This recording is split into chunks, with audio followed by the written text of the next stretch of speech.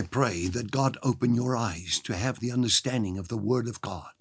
Today I pray that God bless you so much that you will feel and experience the presence of the Holy Spirit, and even the knowledge of the Word of God that you may have on the inside of you be multiplied through the knowledge and the relationship which you build with Christ Jesus in the knowledge of His will for your life, that you will come and attain to that understanding that will be transformative to your life, that you would know Him and the power of His resurrection power and His love towards you, attaining to spiritual wisdom and insight, revelation, and the knowledge of the truth. Yes, even the spirit of wisdom and revelation that comes through Christ Jesus, our Lord and our Savior. I bless you in Jesus' name. Well, that was just a moment, and I just happened to take this here. This is just a little cup that somebody gave me somewhere, some of the Christians, somebody.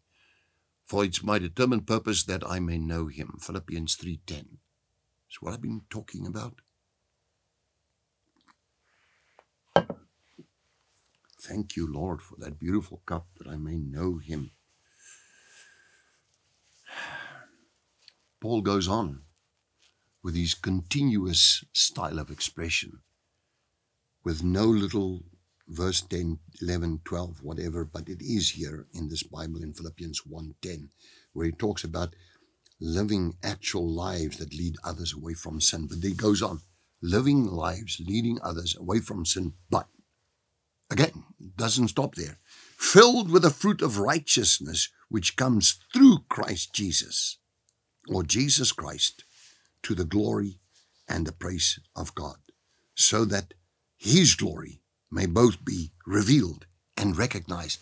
I might add here, purposely, through your life, to the glory of God. Let your light shine so before men, that they may see your good works and glorify the Almighty God the Father. And you may become salt and light in the hands of the potter. We're just the clay, transforming your life, making all things newness of everything, a new way of living, and focusing your life on the values that are in Christ and not in this lower world. Paul says, you know what he says here in Philippians? I might as well just say this. He says,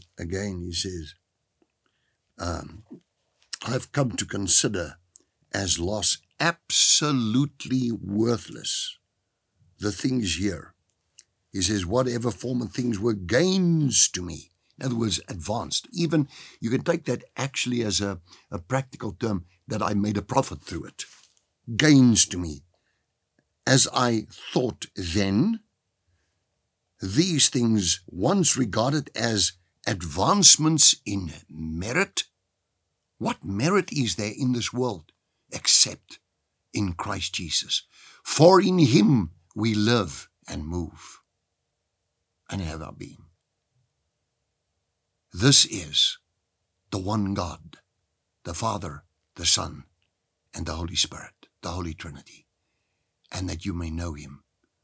I tell you, once regarded as advancements in merit, I've come to consider as loss those advancements in merit as loss, absolutely worthless for the sake of Christ and the purpose which He has given my life.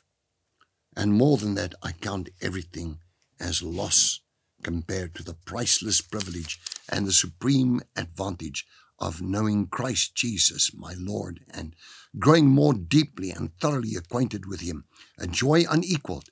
For His sake, I have lost everything.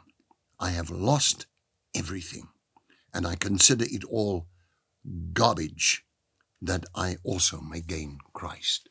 This is the words of a man who was crucified in Christ Jesus. You see, those who are truly crucified are actually dead to the world, but alive to God through Jesus Christ. May you attain to that life and be transformed in accordance with His word. God bless you. I love you. I pray for you. God bless you this day and evermore. Amen.